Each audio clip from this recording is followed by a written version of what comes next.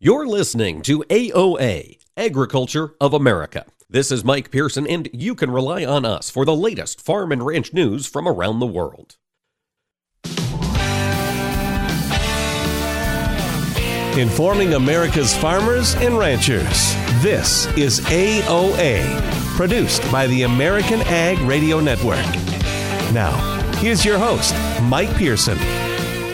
Hello, ladies and gentlemen. Thanks for making AOA a part of your day today. There is a lot happening in the world of agriculture right now. Later on in the program, we're going to be talking with Sigrid Johannes, the Associate Director of the Public Lands Council, about a new lawsuit against the Biden administration for the listing of the lesser prairie chicken as endangered. And in segment 3, we're going to check in with Arlan Suderman, Chief Commodities Economist at StoneX, for a look at these markets here in the week ahead.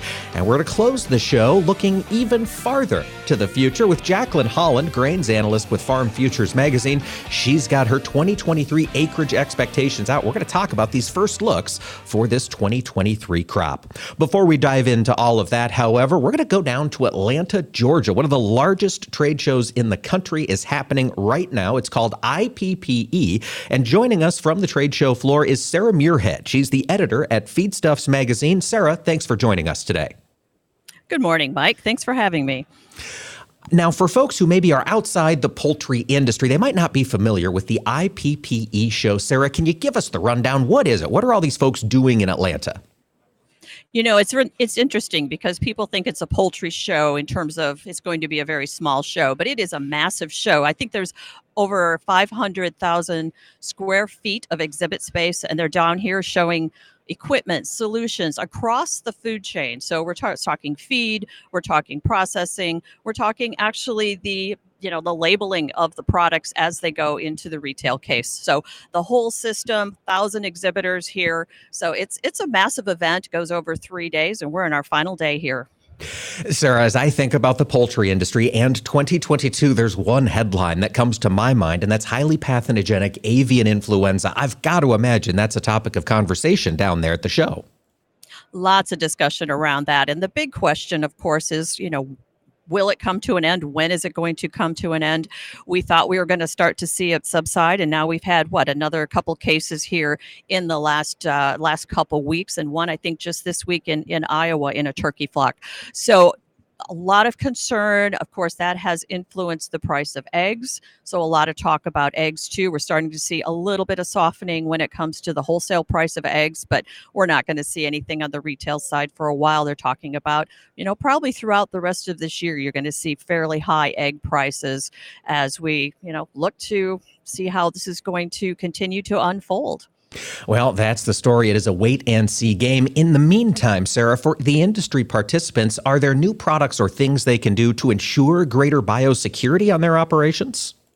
Well, of course, there's the usual biosecurity type issues that we have to take a look at. And we talk about those all the time when it comes to trucks and, transportation and when you're coming in and out of farms and feed plants, and also the employees. You can't have your employees going out and hunting or having backyard flocks in their backyards, because those are all potential carriers into an operation. So one of the really interesting things, though, Mike, that I want to talk about is a study that's come out of Kansas State, and they're taking a look at what role the feed plant might have, where we're actually manufacturing feed, and how we can mitigate any risks there. We haven't taken that hasn't really been a focus over this initial phase of exploring when it comes to actually any kind of virus. We're talking African swine fever in this Kansas State study, but how do we keep it out of the feed plant? How do we keep the feed plant from being a source of contamination? And then if we happen to have it in the plant, how do we get rid of it? So we're looking at AI, we're looking at ASF, we're looking at all those kind of virus type issues down here and how they're impacting food safety, consumer prices, as well as just the bird health and welfare. Yeah, I mean, that's what it all comes down to, is keeping those animals healthy and producing. On this Kansas State front, keeping the feed mills clean, is there a solution yet in order to eradicate these viruses if they're found in the feed mill yet, Sarah, or is that where the research is beginning? Well, so there's research that looks at different viruses, and different viruses will respond to heat, for instance. If it's going through a pellet mill, sometimes you can kill a lot of viruses. With your ASF virus, it is not killed completely when it goes through a pellet mill. You can't just sweep up the dust. Some viruses, you have to just do some heavy cleaning and mitigate the risk there. But ASF is pretty persistent. So they're looking at more chemical type mitigation products. Formaldehyde is kind of one that's really being focused on. But of course, that's a bit of a controversy right now because EPA is looking to take that, and not make that available for that kind of use. So a lot of discussion on how do we talk to EPA about that? How do we make sure that we aren't going to possibly lose a tool in our tool chest that might really, really be needed because it might be one of our top solutions for mitigating ASF and keeping it out of our swine herds?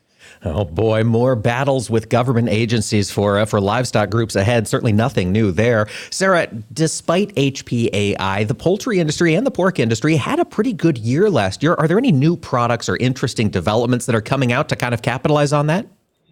We haven't seen it's I've talked to a lot of people. We've done a lot of interviews.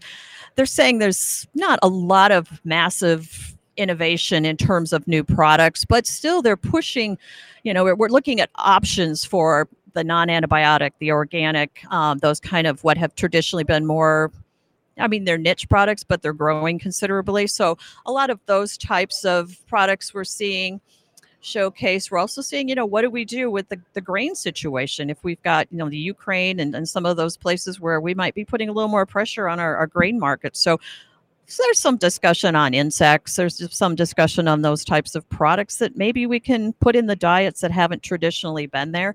That's always something we look at, but, there's a little more emphasis on that. That makes sense. Sarah, I'm wondering, you mentioned you've done a lot of interviews. You're talking to the folks who are running around the show down there, and I'm curious about attitudes. This past year was a struggle with HPAI, but also the higher returns. Is the consensus at the show to look for expansion in the coming years, or are they just trying to maintain and keep their heads down? No, it's very optimistic. There's a lot of, and we've got, you're talking a global show here. There are 28,000 people from around the world in the poultry industry. So it kind of depends on who you're talking to and what part of the world they're from, right? But overall, the attitudes have been very positive. A lot of, just talk about, we need to ramp up our flocks because of the avian influenza situation, right? We've got a lot of birds to replace, a lot of eggs on that side of the market to bring back into the marketplace. So yeah, I think there's a lot of efforts in those areas. Sarah, of course, you're doing a lot of interviews. You're talking to those folks and you're bringing those interviews out to the public. If we've got listeners who want to get tuned in on what's happening in the poultry space, where can they see the work that you've been doing with Feedstuffs? So we've been pushing a lot out on social media, Facebook largely, but we also have our feedstuffs365.com platform. That's a place to go and watch our interviews. We are airing those once a day. We're getting a lot of discussion on various technologies, various market moving trends and issues. And it's, a lot of good stuff. And watch for our newsletters and our digital issues as well. Keep up to speed with this industry. It is changing very, very quickly in all respects, not just in poultry, but everywhere. Sarah Muirhead, the editor at Feedstuffs magazine down there at IPPE in Atlanta. Sarah, thanks for joining us today. Thank you, Mike. And folks, stay with us. When AOA returns, we're going to talk about another lawsuit against the Biden administration from our friends with the National Cattlemen's Beef Association. Stay here for more AOA.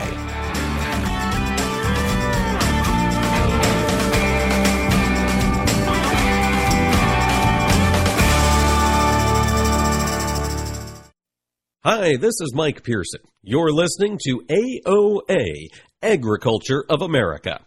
Don't go away, more AOA coming right up.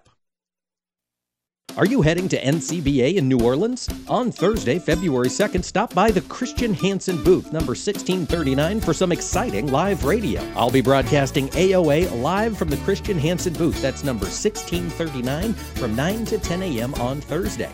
On Friday, stop by the Learning Lounge at 11:30. I'll be facilitating Christian Hansen's panel discussion on the benefits from the daily consumption of probiotics in beef cattle. We'll see you in New Orleans. Pride. It runs deep for those in agriculture, but that pride can also prevent farmers from asking for help when it's needed most. An injury, illness, or natural disaster is a heavy burden for any operation to bear. Farm Rescue is here to help shoulder that burden. We are a nonprofit organization helping farm families in crisis with free planting, haying, and harvesting assistance. There is no pride lost when it comes to farm rescue. Learn more at farmrescue.org.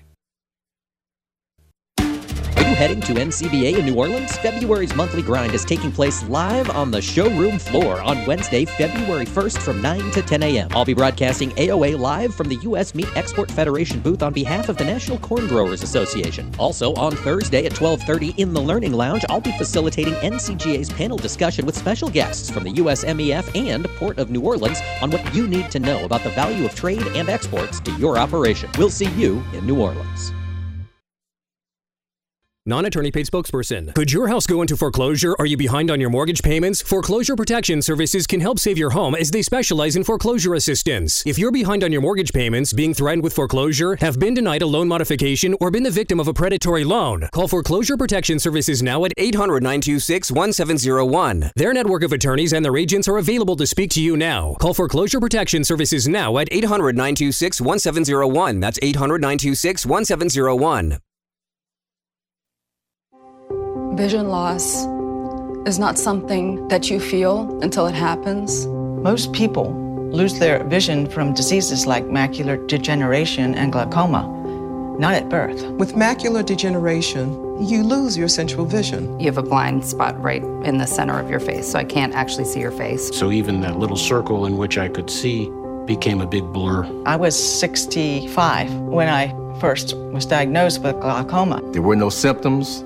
I had no headaches. 3 million Americans have glaucoma, and half don't even know it. 11 million people in the United States have macular degeneration. You lose mobility, independence, changes your entire life. So many eye disorders can be treated if caught early. My husband tells me that I have beautiful brown eyes, and I don't want to lose that. Make a plan today to get your eyes checked. Visit brightfocus.org to learn more.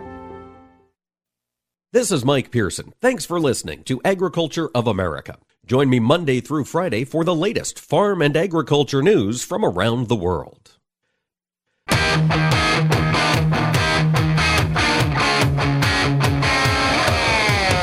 Keeping America's farmers and ranchers informed on AOA. Now back to Mike Pearson. Welcome back, ladies and gentlemen, to AOA. At the start of this week, we talked with Ethan Lane of the National Cattlemen's Beef Association about a lawsuit that was filed late last week against the Biden administration's new final Waters of the U.S. rule. Legal actions are accelerating in Washington, D.C., and that's not the only lawsuit brought against the Biden administration in recent days. Next, we're going to be speaking with Sigrid Johannes. She's the Associate Director of the Public Lands Council, and we're going to talk with her because they have recently filed a lawsuit against the Department of the Interior Fish and Wildlife Services over the listing of the lesser prairie chicken. Sigrid, thanks for joining us today. Thanks for having me, Mike. Before we get into the details of this new lawsuit, let's talk first about the listing of the lesser prairie chicken. It was somewhat of a complicated listing. Sig, could you break it down for us? It certainly was. So Fish and Wildlife listed the lesser prairie chicken. Their final rule came out late last year. It was in late November. And what they did was sort of twofold. On the one hand, they split the bird into two distinct population segments. The northern DPS has been listed as threatened, and the southern DPS has been listed as endangered. And this impacts 5 states across the bird's range. It's Texas, Kansas, Oklahoma, New Mexico, and Colorado. And so there's this sort of slanted line, diagonal line that cuts through those states and divides these two DPSs. And on the other hand, as part of that northern DPS, they wrote a 4D rule, which is a pretty standard practice for a threatened species. But what was unusual about this particular 4D is that it really does not accomplish the goal of extending, legal protections for incidental take. If anything, it makes it worse, and it makes it more uncertain for producers who are trying to operate their ranches in that area. And so that's a huge part of our concern with this rule. On the one hand, we think that, voluntary conservation efforts need to be allowed to continue and need to be allowed to, preserve the habitat that this bird needs. And on the other hand, this 4D rule is just a huge instance of federal government overreach. Yes, it is a big, big ruling. And you talked about the requirements that the farmers in an area where the lesser prairie chicken has been identified are going to become more stringent. What are some of those changes that producers would notice on the ground with this listing? Sure thing. So it's an interesting issue because we've gotten a lot of questions. Is Fish and Wildlife going to come out on my land, on my private property, and be looking around, to do population surveys or to tell me that I've got to, pull cattle off, or what is this going to look like? And the answer is no, but that doesn't mean that it's a win. You might not have somebody coming onto your ranch and saying you've got to change how you do business, but you're also not really going to know. This rule, this listing, does not include any clear guidelines for the targets that they're actually trying to hit in terms of health of the habitat, numbers of birds. There's no real guidelines or benchmark, and it's impossible to hit a target that hasn't been defined. The other aspect of this that's pretty troubling is the 4D rule says you're only going to apply, or rather, you're only going to qualify for those legal protections in the Northern DPS if you're following a grazing management plan that has been approved by a third party. And that has been sort of the biggest and most controversial piece of this listing. We've been asking, for almost 2 months now, who's going to be on that list? Who's a third party, who Fish and Wildlife is essentially outsourcing this responsibility of oversight to, and they don't really know who's going to be on the list yet. So you can see how that opens a huge door for abuse of power. You could have any manner of groups, who are interested in getting grazers and getting cattle off the land, apply for that status, and then suddenly have the ability to thumbs up or thumbs down the grazing actions that you take on your own land. And that's just completely unacceptable to us. So all of this was written into that final rule that was published, as you mentioned, just before Christmas from the Department of the Interior, the Fish and Wildlife Service, and this has occasioned a lawsuit. Sig, talk me through this lawsuit. What are you suing for? What's the ultimate goal? And give me an idea of the timeline. How's this going to work through the process? Yep. So the National Cattlemen's Beef Association has decided to move forward with tackling this in court. We're not abandoning our regulatory options by any means, but this is sufficiently, alarming to us and sets a pretty dangerous precedent for other species that we want to make sure that we are attacking this from every angle. We're working with several of our state affiliates, including TCFA, Kansas Livestock Association, New Mexico Cattle Growers, and the Oklahoma Cattlemen's Association. And we filed alongside Permian Basin, an energy company out of Midland, Texas, and we are essentially filing to overturn the rule. We have, a pretty robust set of arguments. There's a lot of different facets of this that you can take apart and that don't really pass, the test here when you look at it rationally. But we're sort of going to use every argument at our disposal because our main goal is to get this revoked. We want a full overturn of the rule, and in particular, we want to make sure that this 4D system for sort of turning that authority over to third parties doesn't crop up ever again in another species listing, like for another bird, for example, like the sage grouse. That is a good point. And Sig, I'm curious, the getting this rule overturned. Let's say this rule is overturned, the courts agree with you. At that point, the lesser prairie chicken would be listed as neither threatened or endangered. Am I right? It would take us right back to the pre-status quo. That's correct. It would kick this back to the drawing board. Fish and Wildlife would have to reconsider their approach to listing the species as either threatened or endangered. And what we filed currently, Mike, you mentioned the timeline on this. What we filed is a notice of intent in federal court. So we have a 60-day clock now. At the end of that clock, we'll move forward with our real complaint. But this is going to take a little bit of time. So it's important that we stay, vigilant and stay moving forward on the legal angle in court. And it's also important that in the meantime, while we're working on that, we make this a more workable situation for our producers on the ground. Okay, so let's say it gets repealed. All of a sudden, lesser prairie chicken no longer listed as threatened or endangered. Sig, I've been in and around the cattle industry for the past 15 years, and in that whole time, the listing of the lesser prairie chicken has been at least a topic under discussion. I've got to imagine, even if this rule changes, we're likely going to see this battle resume in D.C. at some point. Unfortunately, I think you're right, Mike. This is one of those species that has been a perennial, topic of discussion at Fish and Wildlife. It's a species that has experienced a lot of ups and downs, in its population numbers. So it continues to sort of be on the radar of folks in the federal government. But I think the important thing to note here is that for just as many years as they've been kicking this around in Washington, there have been producers out in these states on the range who are participating in voluntary conservation agreements to conserve the habitat that this bird needs to thrive. This might be a continual topic of discussion at Fish and Wildlife, but I think the much more important thing to focus on here is the fact that this has been a continual project and work for producers in that area. So as many times as it needs to be said, we're going to keep stressing the need to allow that voluntary work to continue.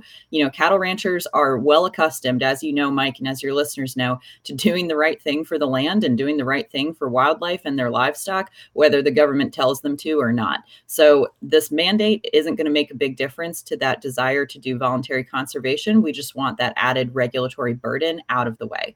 For cattle producers across the country who are used to dealing with these issues, grappling with the local conservation issues in their territory, is there a way we can add our comments to this issue, or is this strictly going to happen at the legal courtroom space from now on?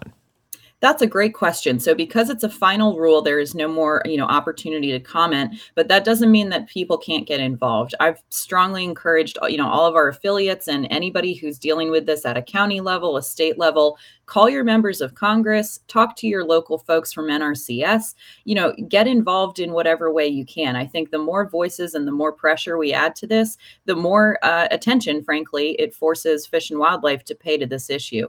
And, while we are pursuing this action in court, that doesn't mean that the regulatory side isn't important, because again, there's a lot of changes and fixes and sort of incremental wins that we need to get on that regulatory side, because the court, action isn't going to happen overnight. So we've got to stay on top of both. Talk to your NRCS folks, talk to your local congressmen and women.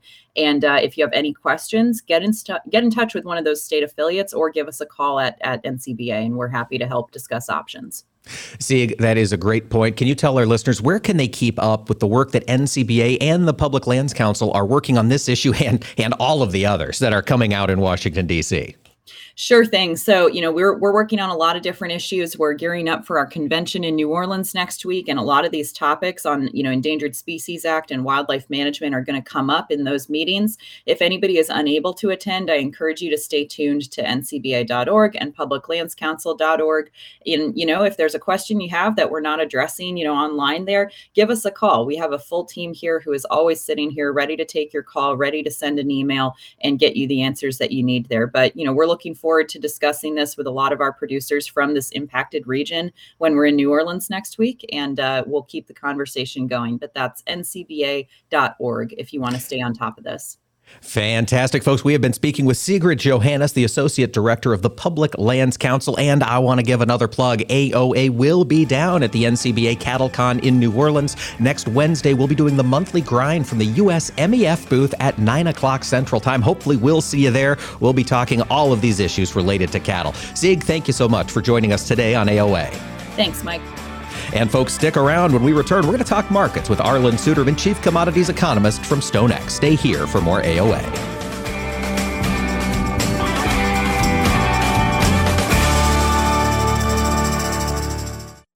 Hi, this is Mike Pearson. You're listening to AOA, Agriculture of America. Don't go away. More AOA coming right up. Are you heading to NCBA in New Orleans? On Thursday, February 2nd, stop by the Christian Hansen booth, number 1639, for some exciting live radio. I'll be broadcasting AOA live from the Christian Hansen booth. That's number 1639 from 9 to 10 a.m. on Thursday.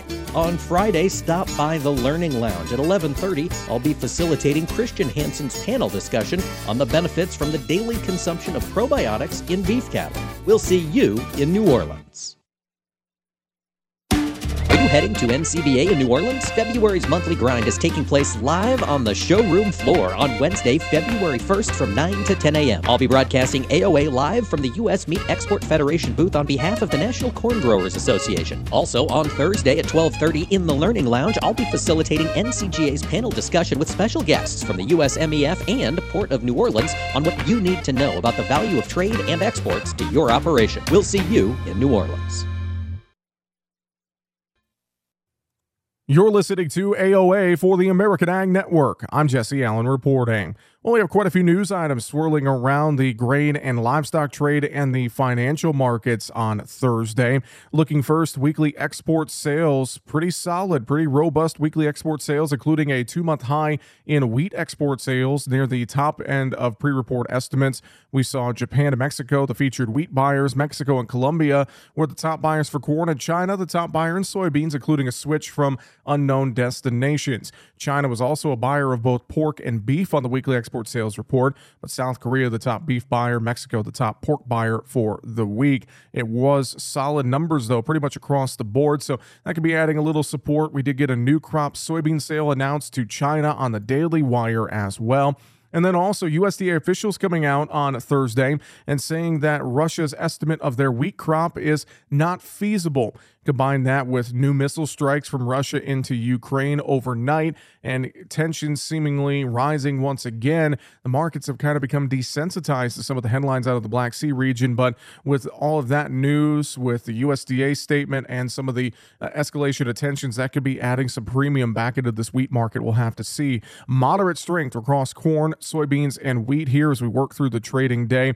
Meantime, we see cattle and hog futures quietly mixed to slightly lower here despite strong export sales. The energy market is up a bit, and also seeing the financial markets in a little bit of flux here. We have plenty of economic data out on Thursday. Fourth quarter gross domestic product grew at an annualized pace of 2.9%, down from 3.2% the prior quarter, beating analyst estimates of a 2.7% growth. Durable goods orders in December surged 5.6% month on month in December, doubling analyst estimates of a 2.8% increase. You're listening to AOA for the American Ag Network. I'm Jesse Allen.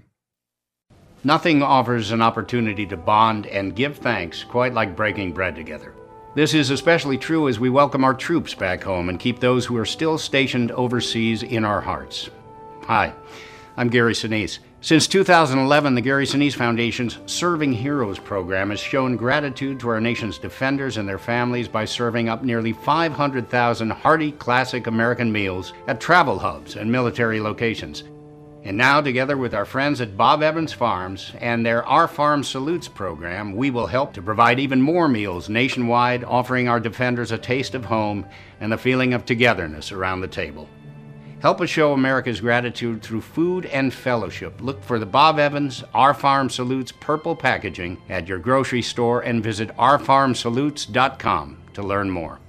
While we can never do enough to support the men and women who serve, together we can make a difference, bite by bite. You're listening to AOA, Agriculture of America. This is Mike Pearson, and you can rely on us for the latest farm and ranch news from around the world.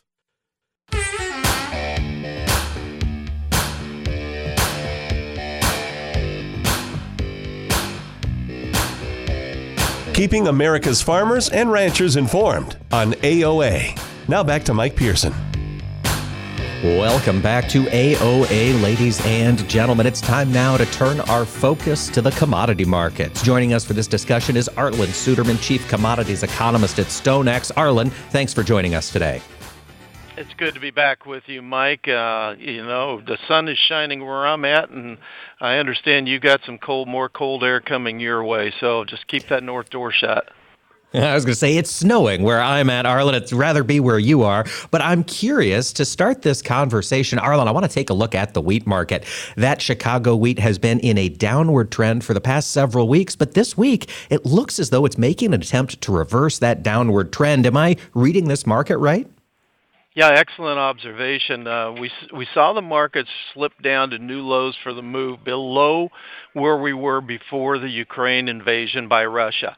So we've taken out the war premium. In other words, the market is saying the effect of the war doesn't matter. Obviously, we don't believe that that's true, but that's kind of what the market is trading right now. So what that means is, with big, large net short positions in the wheat market by managed money, we're vulnerable.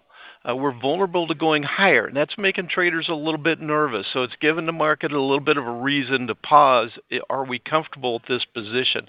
Then you throw into that mix India making an announcement it's going to release 3 million metric tons, better than 100 million bushels, from its food reserves, trying to contain red-hot food inflation prices there. And so that kind of raises, kind of food supplies are tight. Kind of makes the headlines and makes traders a little bit more nervous. Then you look at the conditions we have in the Plains winter wheat belt and some of the cold air coming down. Now, most of our winter wheat that's going to be vulnerable to cold air is now covered with a blanket. There's spots that are not, that will be vulnerable to more winter kill. But the market's a little bit nervous. Technically, we're still in that downtrend, and we just rallied back up to the top of that channel. So the true test is yet to come, whether we're going to be able to break out of it. But when you look at the large short positions held by the funds here, if they get scared out and the charts start to break higher and they try to get out the door, that means they're going to be buying those positions back, and there's no real natural set of sellers this time of year to offset those trades. So that could accelerate things to the upside. Will it happen? I don't know. We'll have to watch it. But what it says is that potential is there to get excited and everybody say, what's happened? What's the headlines creating this? It may not be any headlines, or maybe just a relatively minor one that triggers it, but it could create some excitement in the market if it happens. Arlen, that that Indian announcement of releasing 100 million bushels of wheat, is there the possibility that any of that will make it to the export market, or is that all going to stay in the country of India? Yeah, great question. That's the next natural question to ask, but it's to stay inside the country, to ease the supply shortage that's there in India, and to kind of help pressure food prices back down, because food inflation is very high in India right now. Okay, so we're not going to see that coming onto the global market, but it could be less wheat that India's looking to import. Arlen, looking ahead to this market here on the corn side, we are seeing some movement to the upside today. Is this spillover support from the wheat market that we're seeing in corn? To some extent. Where we're seeing the real energy in this market is kind of in soybeans and in wheat, and corn just been kind of a follower of that trend. Now, having said that, corn is chopping more in a sideways pattern with maybe a little bit of an upside bias to it, and that's because global corn supplies are tight. And whereas we have good growing conditions in Brazil right now, we're growing a big soybean crop, which we can talk about. Most of their corn production comes after they harvest the soybean crop. Harvest the soybeans, follow the combine with the planter, plant the safrinha corn crop. That's where the bulk of their exportable corn comes from. So that growing season's still ahead. To the south of them is Argentina, which has gone through a serious drought, and their production has been significantly cut, and we'll probably see additional cuts to their production from USDA. So that directly, with Ukraine largely being out of the picture, that directly impacts U.S. export potential. U.S. corn exports have really been hurting. They're still kind of hurting. But we do expect them to start improving in the weeks ahead, as they're starting to do now. And so with Argentina's crop still getting smaller and the growing season risk still ahead for Brazil, this is a market that can't afford to remove all of its risk premium. So it's doing a pretty good job now of just kind of trading sideways, chopping around with a little bit of upside bias. That you'll note the December 23 contracts, the new crop contracts, are actually trending lower. So with the expectations that we're going to see a notable increase in corn acres this year and flipping to an El Nino weather pattern, the new crop corn contracts are still trending lower, so farmers need to be paying attention to that risk. Arlen, one of the risks coming is this second crop, safrinha corn, down there in Brazil. I know StoneX has contacts throughout that country. Have you guys developed a sense of what that safrinha corn acreage might look like as of yet? Yeah, we'll anticipate that it'll probably be up another 6% or so, maybe even as high as 8% higher. With the currency exchange rate differences, there is a big incentive to expand corn production, and they've certainly got the room to do it, planting behind their soybeans. So we are expecting that, and the moisture should be good as well. Now, forecasters are a little bit different in as their outlook for the growing season. Some of them are expecting there to be ample moisture for the first part of the safrinha corn growing season, and of course the key is to get it to pollination and early grain fill before the dry season hits. And if they can do that, they can grow a big crop. And so that means March, April, and early May rainfall is very critical. Other forecasters say, well, if La Nina dies, we could see the monsoon rains that currently feed that key production area, Mato Grosso do Sul, and some of the surrounding areas. We could see that monsoon slip further south and end the rainy season early in that area. So some give great prospects for growing season weather. Some say it could be dry and could be a short crop. So we really don't have any consensus on that, and that's another reason the market just kind of has to maintain some risk premium now. All right. It's going to have to stick around in this area till we can get a better sense of what's developing in South America. I did want to ask you, Arlen, you mentioned that we're expecting to see some corn exports start to ramp up. And I'm wondering, how is American corn priced on the global market? Has the pressure of the U.S. dollar come down on the international scene? Well, the dollar has been trending lower. We hit new 8-month lows overnight, so that's the good news. The bad news is when you look at the competing currencies of those who also sell corn, and that's primarily Brazil and Argentina right now, and to some extent some corn is still coming out of Ukraine. Their currencies are so much weaker that we have a lot of room to go. Also, you have to look at the currencies of our major buyers. So while it's moving in the right direction, it still leaves us as the residual seller of corn. In other words, when our competition runs out of corn, then they come to the United States, unless there's a direct freight advantage like Mexico. So they're a pretty consistent buyer of U.S. corn.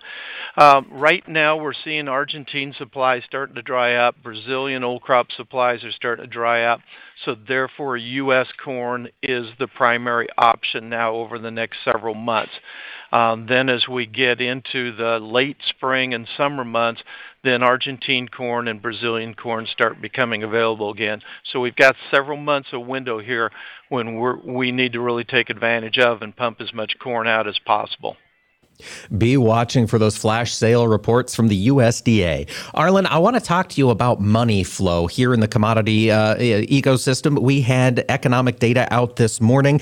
GDP grew at 2.9% fourth quarter of 2022. Is this going to change the way money is moving in and out of the commodity sector? It is, and let me say the perception is reality, and what the current sense of the market is. In this morning's data, really, there was a lot of data that came out.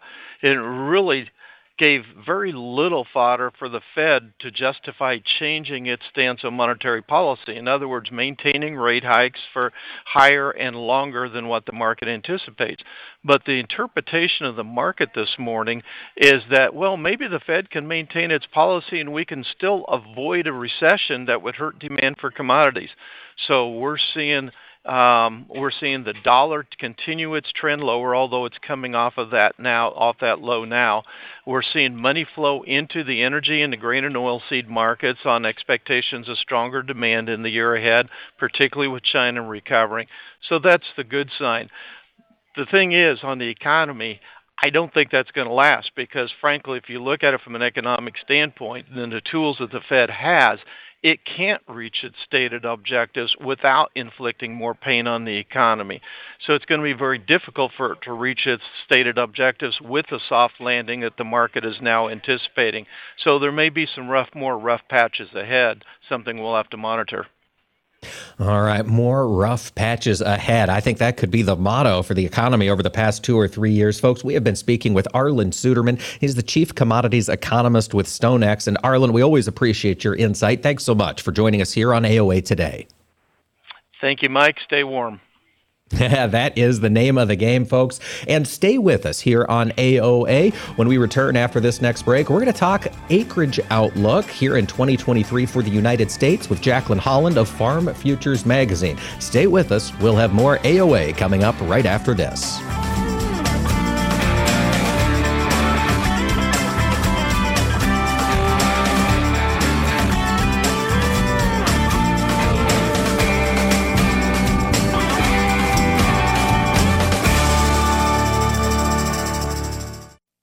Hi, this is Mike Pearson. You're listening to AOA, Agriculture of America. Don't go away, more AOA coming right up. Take a look under your bed. Find stuff under there? What about jobs? No? Now try your basement. There's a pair of overalls that overall you're not so into anymore. A perfectly good laptop that hasn't sat in your lap in months. And even more stuff, but still no jobs? Well, you really have both. See, stuff is defined as household articles considered as a group. Sometimes this stuff is no longer needed. Wait, no longer needed? That can't be right. Because remember those jobs you were looking for? Those are really needed, and they're the stuff inside your stuff.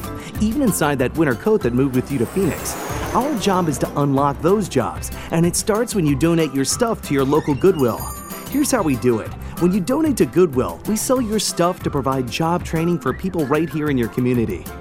So just by teaming up with Goodwill, you help create jobs. And isn't that worth parting with the leftover guitar from your 80s cover band?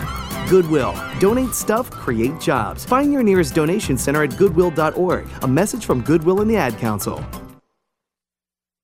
What do Mick Jagger, Barbara Walters, and Star Jones all have in common? They've all suffered from something called heart valve disease. Heart valve disease affects 11 million Americans, and if left untreated, can lead to death. Unfortunately, less than 1 in 4 Americans have much knowledge of this disease that kills more than 25,000 people every year. The good news is that if heart valve disease is treated, patients can recover and live long, happy, and productive lives. But in order to treat heart valve disease, you need to know if you have it. If you or your loved ones are over the age of 65, have been treated with radiation to the chest, have been diagnosed with a heart murmur, or have a history of heart disease, it's time to listen to your heart. Ask your doctor today about screening for heart valve disease. A message brought to you by Heart Valve Voice US. For more information about the symptoms and treatment for valve disease, go to heartvalvevoice-us.org. Tune in the first Wednesday of every month to listen to the Monthly Grind here on AOA. It's brought to you by our friends at the National Corn Growers Association, and each month we're going to dig into one specific aspect of corn demand. What happens to this grain after it leaves your operations and enters the global supply chain? That's what we're going to talk about each month on the Monthly Grind. Again, that's the first Wednesday of every month, and you can also find us wherever you listen to your favorite podcast. It's a show you don't want to miss. What a great organization, helping families in need like ours. It's a godsend. When an unexpected crisis strikes, Farm Rescue is here to help. Assistance is available free of charge to farm families experiencing a major injury, illness, or natural disaster. Our volunteers and equipment are ready to spring into action with planting, haying, and harvest support. If you or someone you know could use a helping hand, visit farmrescue.org today.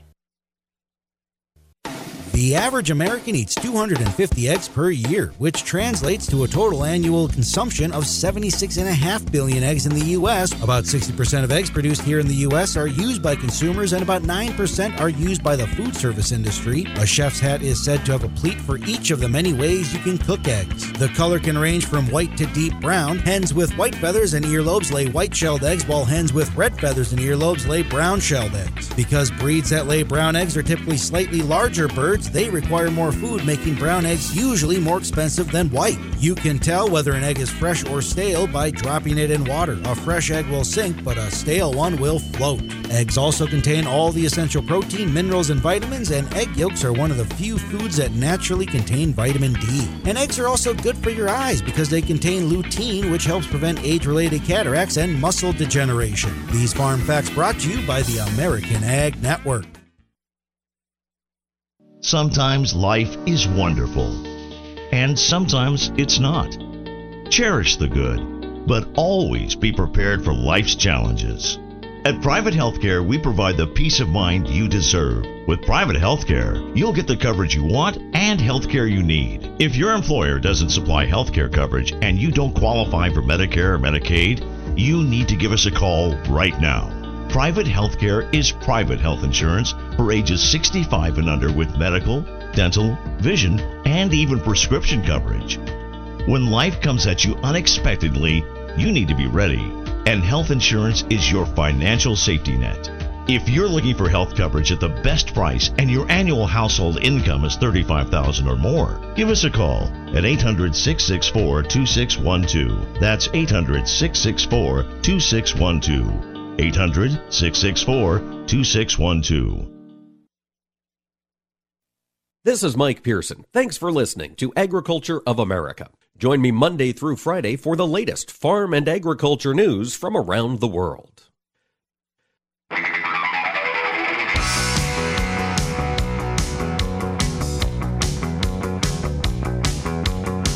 Keeping America's farmers and ranchers informed on AOA. Now back to Mike Pearson. Welcome back, ladies and gentlemen, to AOA. We're looking ahead to crop year 2023. Of course, here in North America, we'll be getting those crops in the ground for the summer crops here before too long. And the market is wondering, how is this acreage mix going to work? Well, analysts are beginning to do those numbers. They're starting to run the math, see how this thing looks. And one of the first folks to publish their expectations for planted acreage in 2023 is Farm Futures Magazine. Joining us now is the grain market analyst who did the research, Jacqueline Holland. And Jacqueline, thanks for joining us today. Good morning. Thanks for having me, Mike. Now, you announced this acreage expectation results here at the Farm Futures Business Summit last week. Jacqueline, it was probably good to get out and connect with farmers once again at that event. Yes, it was really great. It was great to hear what is on farmers' minds right now, and also talk about potential opportunities for the 2023 growing season. Well, and potential opportunities, Jacqueline, that's why we've got you on the line here. We want to hear, what are the opportunities as you look out to this next growing season? How do you see this acreage mix breaking down? Wheat has kind of thrown a monkey wrench into planning, hasn't it? It really has, Mike. Our survey found that farmers expected to plant 34.9 million acres of winter wheat last fall. Now, that's a little bit lower than the 37 million acres that USDA came out a couple weeks and forecasted. But I think the big story there is that it's going to be wheat acres that really drive a lot of the conversation in 2023. Because we forecasted corn acreage at 90.5 million acres and soybeans at 88.9 million acres. And, you know, if there's any data nerds out there like me, you'll know that those really aren't spectacular acreage forecasts to kick off the growing season. No, they're really not. I mean, that's kind of what we would expect to see at prices, commodity prices at their levels pre-pandemic. Now here they are significantly higher. Jackie, we're not growing our acreage terribly substantially. In the survey, did you ask farmers why they're making their decisions like they are? I did, yes. A big part of it has to do with input costs. About 62% of our farmers said that they're worried about earning lower profits in 2023 compared to 2022. And that's because of higher input costs. So seeing some margins shrink, there's some worries that with a global recession that we could see lower commodity prices. So that's also kind of clouding the outlook for growers. Jacqueline, on the soybean front, I'm wondering, with this expansive growth in winter wheat acreage, are you anticipating a jump in double crop soybeans later this summer? Absolutely. I think the USDA crop insurance programs that have gone into effect over the last year have really encouraged more of those double acres to be farmed. However, you know, we know that there is an upward limit on that expansion, because really once you get north of the I-70, I-80 corridor, some of those double crop rotations just aren't viable. So I think there is some opportunity for additional soybean growth in the double crop arena, but there's certainly an upper limit to that expansion. Well, and of course, so much of this is expectations, right? Or intentions. We're a long way still from getting this crop in the ground. Jackie, can you tell us how this survey works? Are you just emailing requests out to farmers across the country?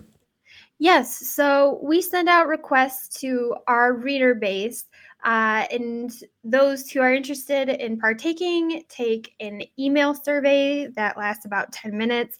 And that just shares their intention, their past plantings, as well as what they're intending to plant for 2023. And that's what we use to make our forecasts.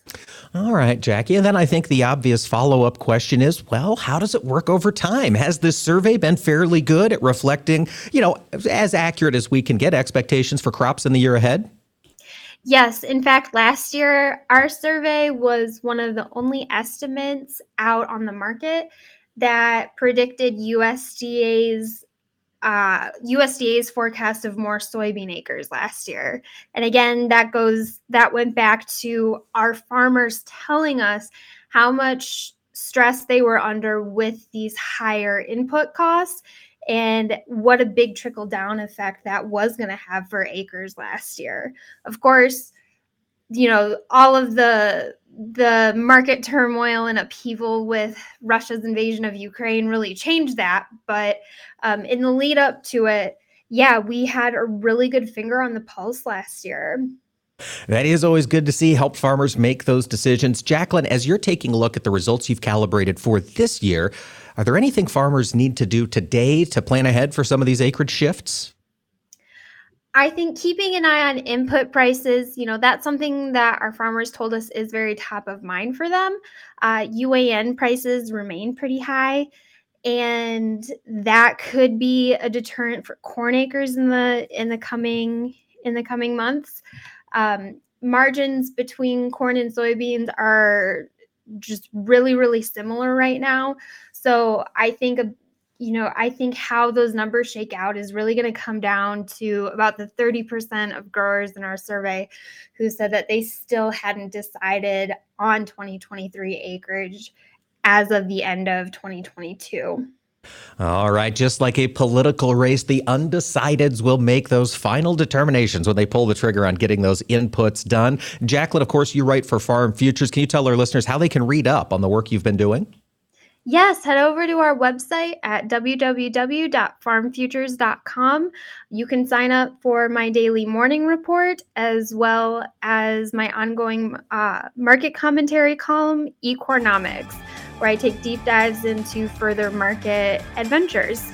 Fantastic, folks. Check that out. We have been speaking with Jacqueline Holland, grain market analyst with Farm Futures. And Jacqueline, thanks for joining us today. Thanks for having me, Mike. And folks, tune in tomorrow. We'll be talking with the head of the Republican Ag Committee in the House, G.T. Thompson. Tune in then for more AOA.